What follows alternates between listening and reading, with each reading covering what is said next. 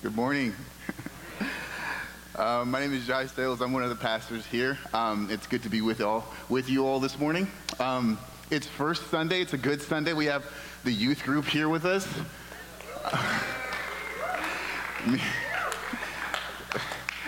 Me and some of those kids go way back to being in the 4th through 6th grade when they would pick their nose during the lesson. Some of you grew out of that.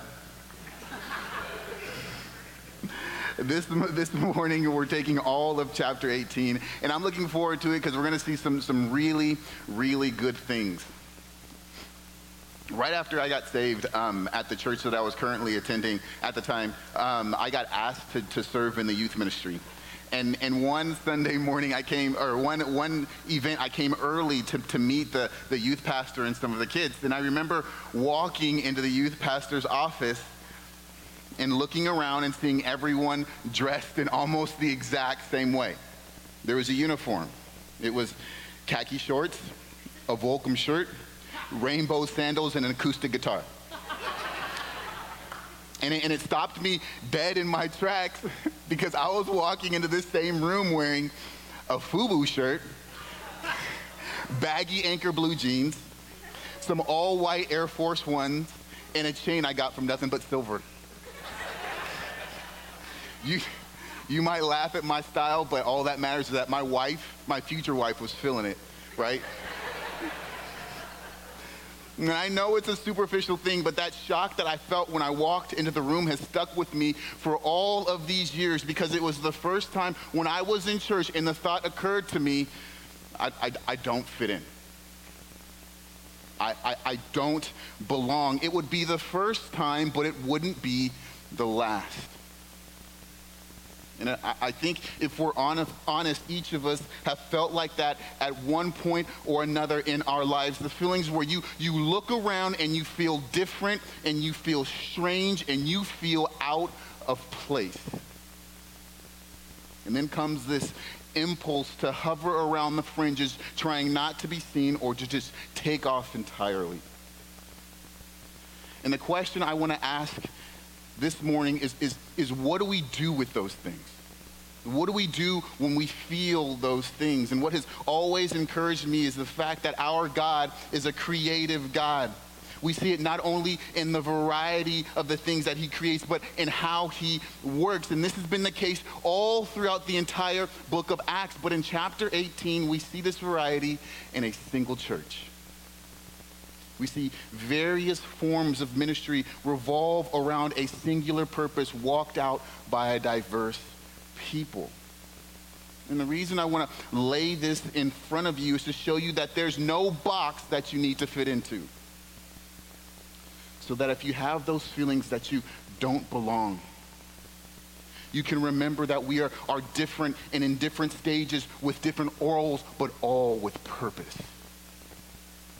And with that, let's jump into the text with Paul on his second missionary journey, verse 1. After this, Paul left Athens and went to Corinth.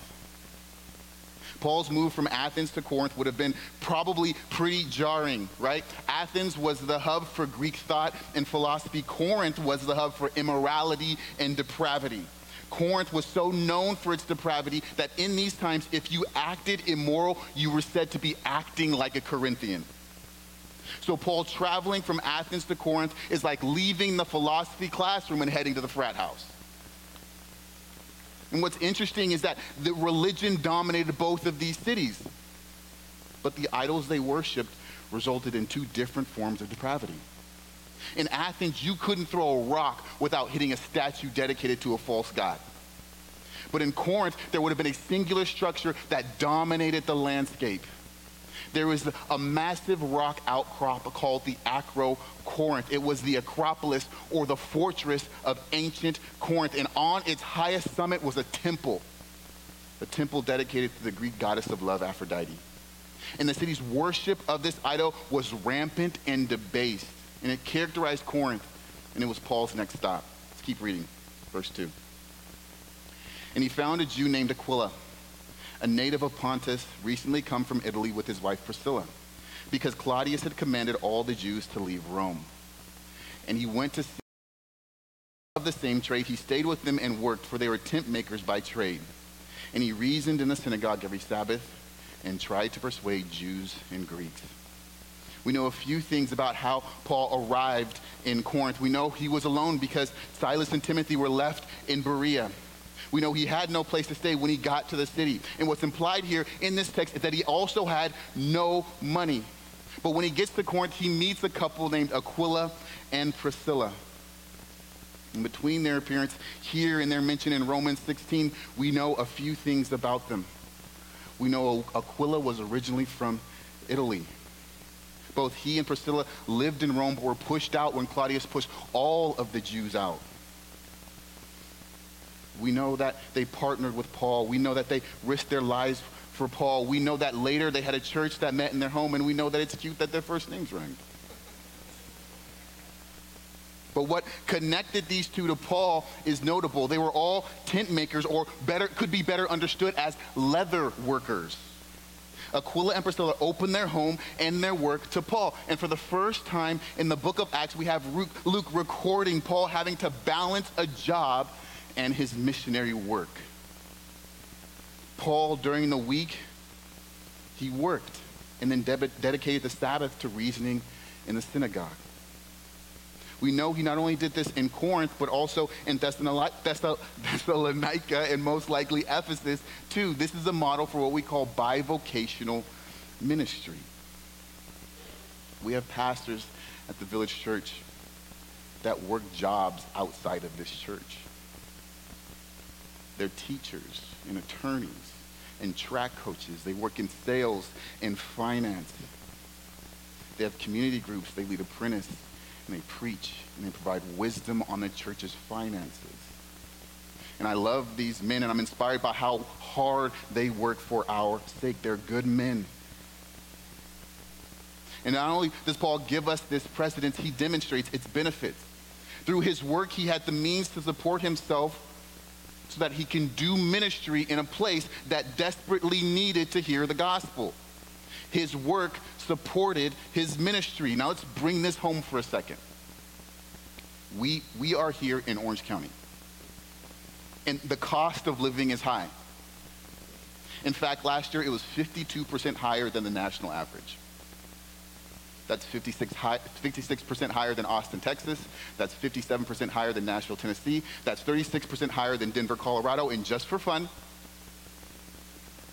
the cost of living in Orange County is 65% higher than it is in Wichita, Kansas. I'm telling you, man, we could just go to Kansas and live like kings. But we're here. So what if your job has been provided by God so that you can make a living in a place like Orange County because there's work to be done here? What if your job has been provided and given for more than just a paycheck, but to give you access to spaces and spheres and neighborhoods where God has called you to be a minister of the gospel? Paul's work allowed him to do ministry in a place where he otherwise may not have been. And so for those of us considering full-time vocational ministry, I think it shows us that full-time work and faithful ministry aren't mutually exclusive. Because ministry isn't just for people on the church's payroll. Bivocational ministry does, however, have its limitations, primarily limitations on the amount of time bivocational servants can dedicate to their ministry. And this is brought out in how Luke records the shift that takes place when Timothy and Silas rejoin Paul in Corinth. Let's read it in verse 5. When Silas and Timothy arrived from Macedonia, Paul was occupied with the word, testifying to the Jews that the Christ was Jesus. Paul goes from reasoning one day a week on the Sabbath in verse 4 to being occupied with the word in verse 5. Now the word occupied here means to be wholly absorbed and constrained by the word. So the picture that's being painted is that Paul isn't just reasoning from the scriptures on Sabbath, he's doing it now all week. And it begs the question, what changed? We have a pretty good idea of what changed. In 2 Corinthians chapter 11, verse 9, Paul wrote, commenting on his time in Corinth, and he says this, "And when I was with you,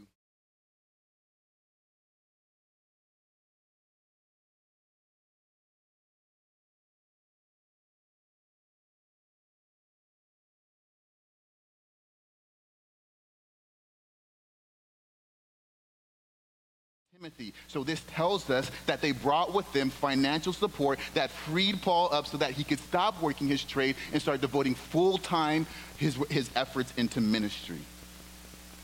We have 2 full-time pastors at the village, and we reap incredible benefits from God through these men. They pray and they preach and they train and they cast vision and they film Top It with Tommy videos. They organize events and will help lead ministries and provide counsel, and I love these men. And on a personal level, I've benefited from these guys. And in these 5 verses, we see 2 different models or forms, but both acceptable to God, because there isn't just one way of doing ministry. And this makes the church flexible and versatile, because the church's servants are flexible and versatile. And this isn't possible without a particular mindset that Paul had. Paul's ministry took the form that would best serve the people.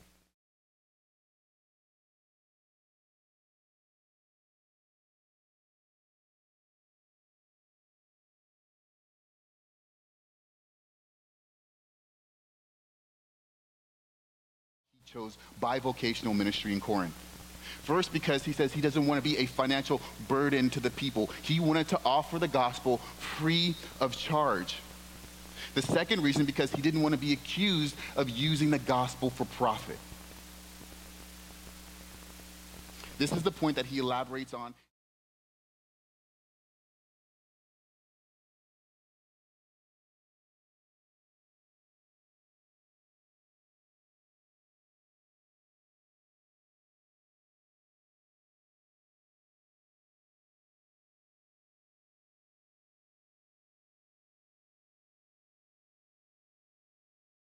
Corinth, he forgoes their rights, because when it came to this situation, he came to the conclusion that him pursuing these rights would have done more harm than good. So he laid them aside. And the reason why this idea is so powerful to me is because it's rooted in soil that shows that when it came to his life and his ministry and his service, the form Paul's ministry took was shaped by asking, what do I need to be in order to minister here well? Paul was a missionary, but here we see that his missionary work looked different in Corinth than it did in Athens or Iconium or Lystra.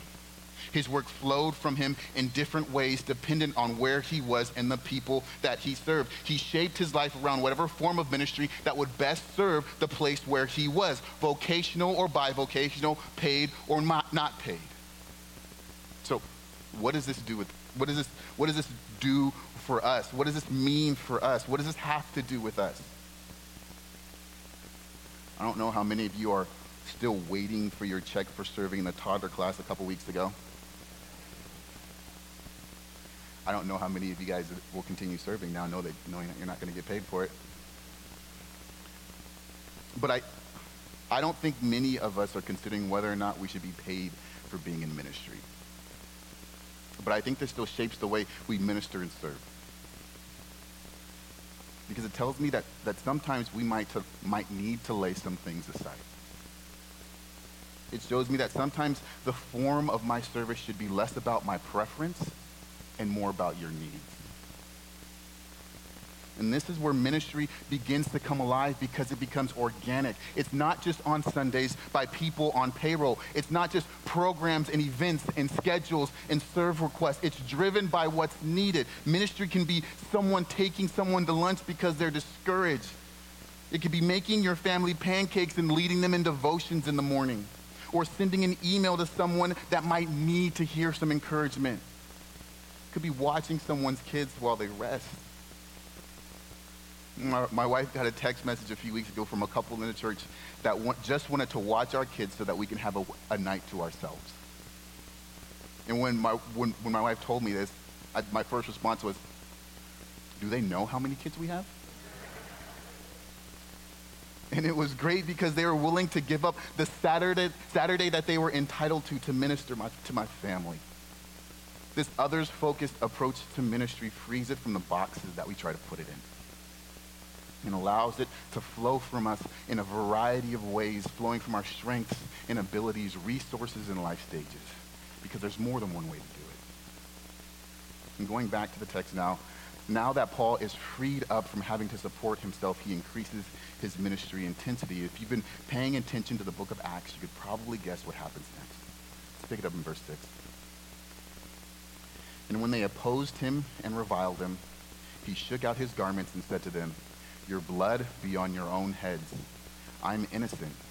From now on, I will go to the Gentiles." And he left there and went to the house of a man named Titius Justus, a worshiper of God. His house was next door to the synagogue. Crispus, the ruler of the synagogue, believed in the Lord, together with his entire household. And many of the Corinthians, hearing Paul, believed and were baptized. Paul's increased intensity in the synagogue was met with increased opposition. So in response to the Jewish outright opposition, Paul shakes the dust off himself, leaves this place, and then goes to the Gentiles, saying that he's no longer responsible.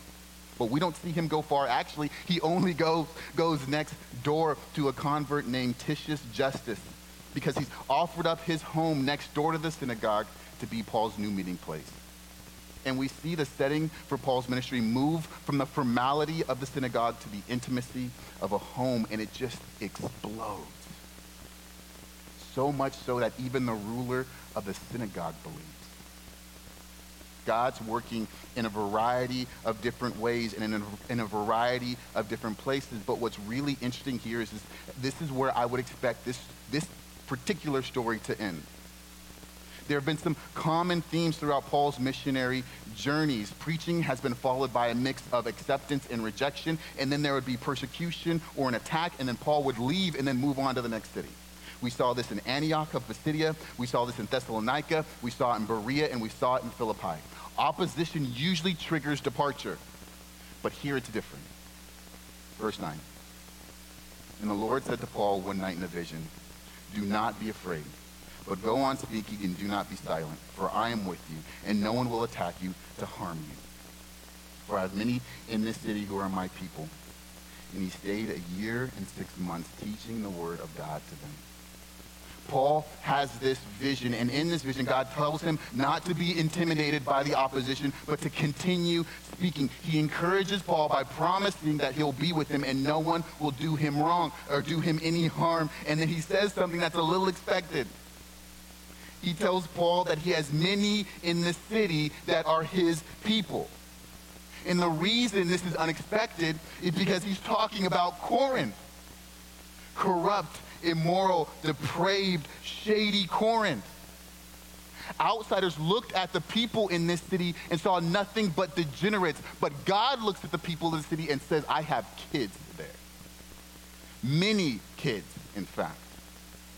And couched in this is the transformative power of the gospel. Because later Paul would write to these same people and talk about how the unrighteousness of the world would not inherit the kingdom of God. He talks about people being immoral and idolaters and revilers and drunkards and swindlers, and then stops and says, "And such were some of you. But you were washed and sanctified and justified in the name of the Lord Jesus Christ." God not only saw what they were, but he saw what he would make them into. All of the immorality that characterized their lives before Christ would simply become who they were. This is the power of God to change, to wash, to restore, to make new for them and for us. So much so that I can look back on all the dirt that I did, all the stuff in our past, and say, that's just who I was. And what's interesting here is that we know from 1st and 2nd Corinthians that years later, the people that were in this city that were saved were still train wrecks. But we also know that Paul still calls them saints. Because now that they are in Christ, their sin doesn't define who they are. So maybe your past makes you feel like more than a Corinthian that you would like to admit out loud.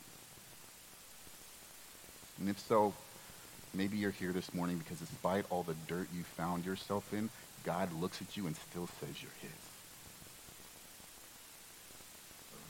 And then with this, God tells Paul that he has people in the city that are his. And Paul does something that up to this point has been uncharacteristic for this traveling missionary. He puts down roots. He settles in for a year and a half teaching the word of God among them. This encouragement from Jesus is right at the center of Paul's entire being. He's compelled by the reality that there are people around him who will be saved through his preaching, and he's willing to do anything he can to get them. Work or no work, in Athens or Corinth, in the synagogue or house, to the Jews or to the Gentiles, the diverse ways he ministers all around will revolve around this central purpose, and he'll do anything in service of that purpose. And we talk about the different models and forms of ministry in different ways for each of us, in different seasons, in different places, but they all revolve around the singular conviction that our God saves. The wickedness in Corinth is a far cry from Irvine. I know this because Irvine ranked 173 out of 180 in recent rankings of America's most sinful cities. Maybe by next year we can get to 180, but I think we might need a couple of Trader Joe's to get us there. Moving down here, the first things that stood out to me was that people actually go to the parks, right? Because where I'm from, they were not safe. Irvine's not exactly known for its depravity. Nevertheless, I'm inclined to think that if God had people in Corinth, he has people in Irvine. God saw the harvest where others saw just weeds. So, when I'm waiting to check out in the express line in Ralph's, and the guy ahead of me clearly has more than 10 items, and I'm looking around with frustration at all the crowds, what do I see? Do I see frustration? Do I see impatience rising in myself? Or do I see people that might belong to God? And that shift in perspective changes everything. So I want you to come back to this when you're stuck in apathy. Come back to why you're here. Come back to what you're doing, and then take this to your neighborhoods, to your classrooms and offices. Take this to your sports fields and your restaurants that you might go to eat. God has people in those places that are his people, and we're here to go get them in diverse ways that God has presented us opportunities to do so. Paul, encouraged by the sovereignty of God in Corinth, puts down roots for a year and a half. And even though Jesus promised him he wouldn't be harmed, he still would be opposed. Let's read it starting in verse 12. But when Gallio was proconsul of Achaia, the Jews made a united attack on Paul and brought him before the tribunal, saying, "This man is persuading people to worship God contrary to the law." But when Paul was about to open his mouth, Gallio said to the Jews, "If it were a matter of wrongdoing or vicious crime, O Jews, I would have reason to accept your complaint. But since it is a matter of questions about words and names of your own law, see to it yourselves. I refuse to be a judge of these things," and he drove them from the tribunal. So here we see an organized attack on Paul and his ministry in Corinth. Gallio was proconsul at this time and was the Roman ruler authority over not only Corinth, but all of Achaia, which would have also included Athens and Centuria. So a ruling against Paul at this point could have hindered operations in an entire region. The accusation that was made was that Paul was persuading people to worship a God contrary to the Jewish law. And the reason they even see this as an issue to bring to Gallio that he would was because the Roman Empire recognized Judaism as a religion that could be practiced without interference. So if Christianity is proven to be outside of the scope of Judaism, it's also outside of the scope of Judaism's protection. And Paul would have to be stopped. But this doesn't play out the way they expected it to. We know this because before Paul even gets the chance to defend himself, Gallio throws the whole case out because it has nothing to do with Roman law. His point is that this is a Jewish argument, and they can deal with the infighting on their own because it's not his problem. This sounds like the way I respond to my kids' complaints when I'm being a bad parent. They come to me with a problem, and before they finish telling me the issue, I'll stop them and ask, okay, is anyone bleeding? Do we need to call the cops on someone? Is one of you going to juvie? Right? Which in my house is not outside of the realm of possibility because, if I'm honest, we have 2 parents, an arsonist, a klepto, a con artist, and a snitch. All who need Jesus. For law enforcement or an ambulance, whatever the problem they bring me, they could probably work it out amongst themselves. It's indifference. It's indifference that we see in Gallio. And this ruling is a big deal because it sets a precedent. With this ruling, Christianity is considered a legal religion and Paul can continue to work. Paul has been protected just as Jesus said he would. And this is a victory. Christianity can freely operate and spread without threat from the government. This is a good thing, but it comes with a sobering note. We see it in verse 17. And they all seized Sosthenes, the ruler of the synagogue, and beat him in front of the tribunal. But Gallio paid no attention to any of this. And this verse comes with questions. Who is the they that was doing the beating? Are they Jewish people or are they Greeks? Why is Sosthenes the one that's getting this beating? Is it because he's a Jewish leader or because he's a Christian sympathizer? But I think both of these questions are besides the point Luke is trying to make by recording this event. Luke is showing us the character of Gallio. He's an evil man. Evil not so much because of something he does, evil because of something that he doesn't do. The phrase paid no attention occurs elsewhere in the New Testament, and it's almost always translated as doesn't care. Gallio watched a mob ruthlessly beat a man in front of him, and he didn't care. After having just said that the things he cares about include wrongdoing and vicious crime, he sees wrongdoing and vicious crime and doesn't care. And this is what Luke wants us to see in Gallio. Yes, God, through Gallio, protected his work in Corinth and in the entire region. But that didn't make Gallio and the government he represented an ally. We should rejoice and be thankful to God for the freedom that we have in our country. It is no small blessing. We should leverage our governmental authorities to do good and protect the innocent and preserve justice. And God has used them to do those things in instances. They were forces for good. But seeing this scene with Gallio reminds us that that doesn't make them allies. Because at the end of the day, as an institution, they do not care about the kingdom of God. We are not on the same team because our ultimate purposes don't align. So yes, they can be used to affect change. But no, they are not worthy of our allegiance. We have to be careful because I think we hope so desperately for good things for our families and cities and for our schools and our communities that we begin to affix our hope to those peoples or structures or institutions that we think can deliver. We have something better.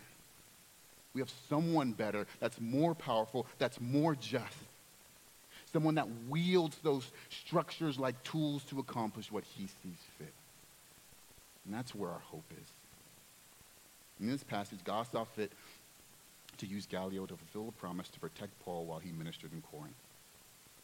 And that protection allowed Paul to continue to work, and that's what we see in verse 18. After this, Paul stayed many days longer and then took leave of the brothers and set sail for Syria. And with him Priscilla and Aquila. Was it Kimberly? At Centrea, he cut his hair, for he was under a vow. And they came to Ephesus and left them there. But he himself went into the synagogue and reasoned with the Jews. When they asked him to stay for a longer period, he declined, but on taking leave of them, he said, I will return to you if God wills. And he set sail from Ephesus. And when he landed at Caesarea, he went up and greeted the church, and then went down to Antioch. After spending some time there, he departed and went from one place to the next through the region of Galatia and Phrygia, strengthening all the disciples. A lot is happening here and not a lot of space. It feels like Luke is kind of just rushing through the remainder of Paul's journey, just capturing a few highlights. Most notably, after Paul receives the additional protection for Gallio, he stays even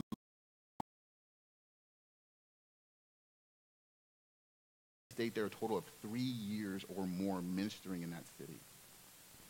He leaves and makes a couple stops and lands in Ephesus and reasons with the Jews about Jesus. Then he leaves Aquila and Priscilla there in Ephesus and heads to Caesarea and then back to Antioch. And this is the completion of Paul's second missionary journey. Now, after some time, he leaves again and starts his third journey, visiting previously established churches in Asia Minor. And all of this sets up Paul, free man in a city of Ephesus. That's next week. Let's get back to verse 24. Now, a Jew named Apollos, a native of Alexandria, came to Ephesus. He was an eloquent man, competent in the scriptures. He had been instructed in the way of the Lord, and being fervent in spirit, he spoke and taught accurately the things concerning Jesus, though he knew only the baptism of John. He began to speak boldly in the synagogue, but when Priscilla and Aquila heard him, they took him aside and explained to him the way of God more accurately. And when he wished to cross to Achaia, the brothers encouraged him and wrote to the disciples to welcome him. When he arrived, he greatly helped those who through grace had believed, for he powerfully refuted the Jews in public, showing by the scriptures that the Christ was Jesus. Here we're introduced to someone that had a huge impact on the early church. His name was Apollos. He was from Alexandria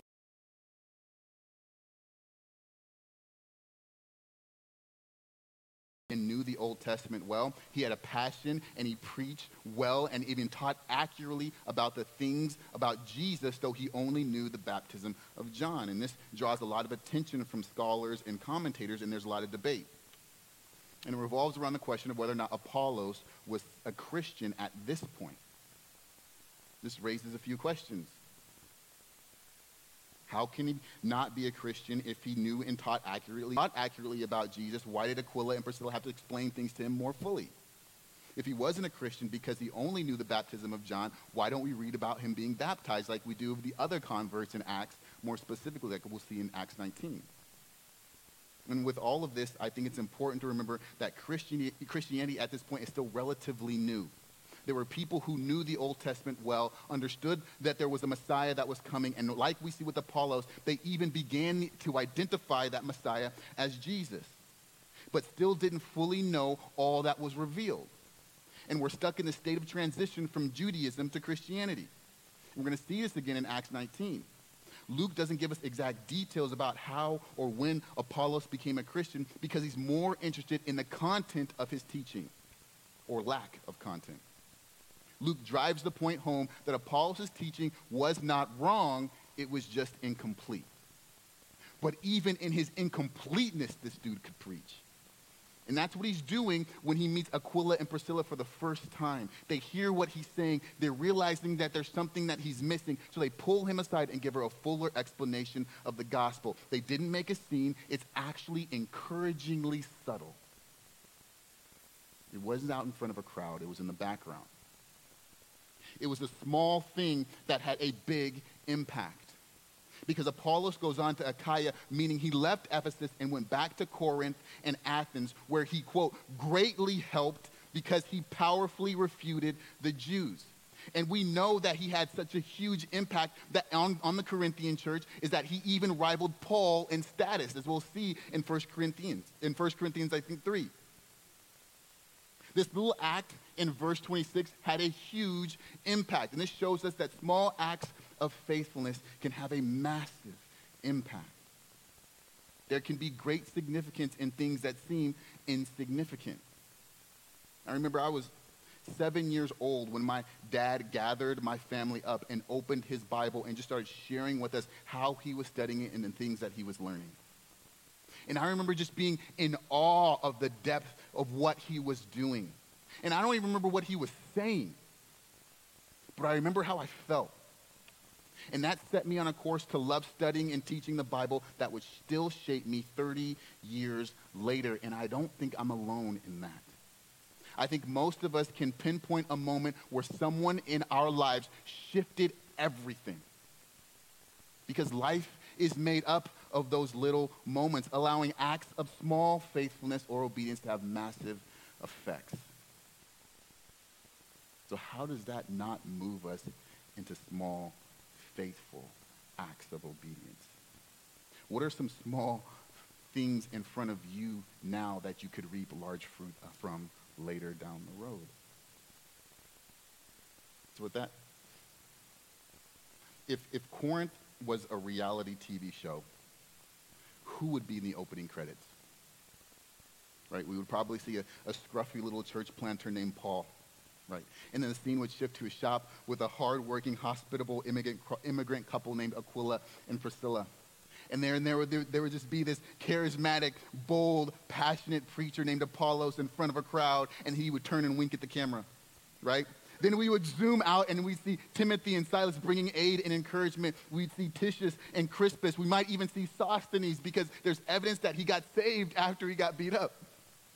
And they would all be writing and serving and preaching and laughing and praying that God would help them reap the harvest of souls that he had in Corinth.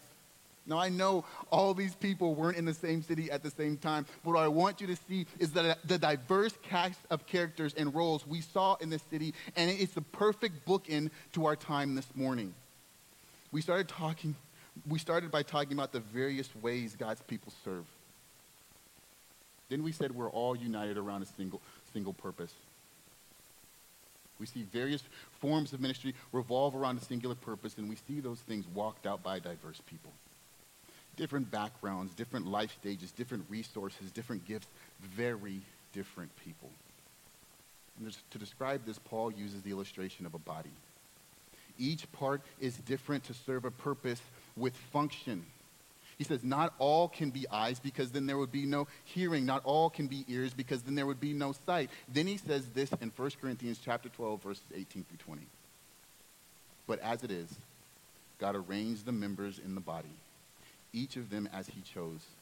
If all were a single member, where would the body be? As it is, there are many parts, yet one body. Paul's point being the different parts of the body were different with purpose. Likewise, different people in the church are different with purpose. I've heard a pastor say it this way: we can't be us unless you be you. Because even if you don't feel like you don't fit in, even if you don't feel like you fit in, it doesn't mean that you don't belong. Like a puzzle made by God, the parts of you that makes you different might be the parts of you that make you fit. Those strengths and gifts and experience and life stages you're in that sets you apart, makes you different, but it might be the reason that you're here. Maybe you have a home to open up and can disciple young Christians. Maybe you're passionate about church planting. Maybe God has so strongly gifted you that you could preach the paint off the walls. You just need to be taken aside to train. Maybe God has put you here to support and encourage and bring aid. Maybe your place is out front leading, or maybe it's in the background with the details. Maybe it's none of these, but the Bible tells us that it's something. And you can join kids ministry until you get it figured out. This is part of our identity as a church. And it's foundational to you through the gospel. See, the gospel doesn't just restore our vertical relationship with God. It gathers us into a community of believers, each with a unique purpose. And we walk in this power. And when we walk in the power of the Spirit, it harmonizes, and it's beautiful. Jesus did this. Jesus made this. Dear saints, you have a purpose and you belong. And we'll work and we'll pray and we'll clean up the parts of our lives that need refinement. But outside of that, God made you who you are and who he wants you to be for his glory. So do what God called you to do, whether it's vocational or bivocational, whether it's here or somewhere else, whether it's ministry that's formal or informal, whether it happens in this building or in your home, whether it's out front or in the background. Whatever it is, you can do it all to the glory of God because you don't need to fit in order to belong. Let's pray. Dear Heavenly Father, we come before you, Lord, and I pray that we would grasp with a greater understanding that you are sovereign. And that who we aren't that way by accident, that you've wired us and given us likes and abilities and strengths and placed us in places because there's work and there's purpose in it. I pray that we would feel the sense of belonging to the fold. Pray for us that we would know that we're here for a purpose and for a reason. And that you would free us in the confidence to be who we are for your glory. I pray that you'd put in front of us various opportunities to serve and to minister and to preach. I pray that when they come, that you give us eyes to see them and the boldness to walk in them. I thank you for these folks here. I thank you for the body that you've given us. I thank you for the opportunity to gather. And I pray that we would just respond in joy and gratitude for the things that you've given us. In your Son's name we pray. Amen.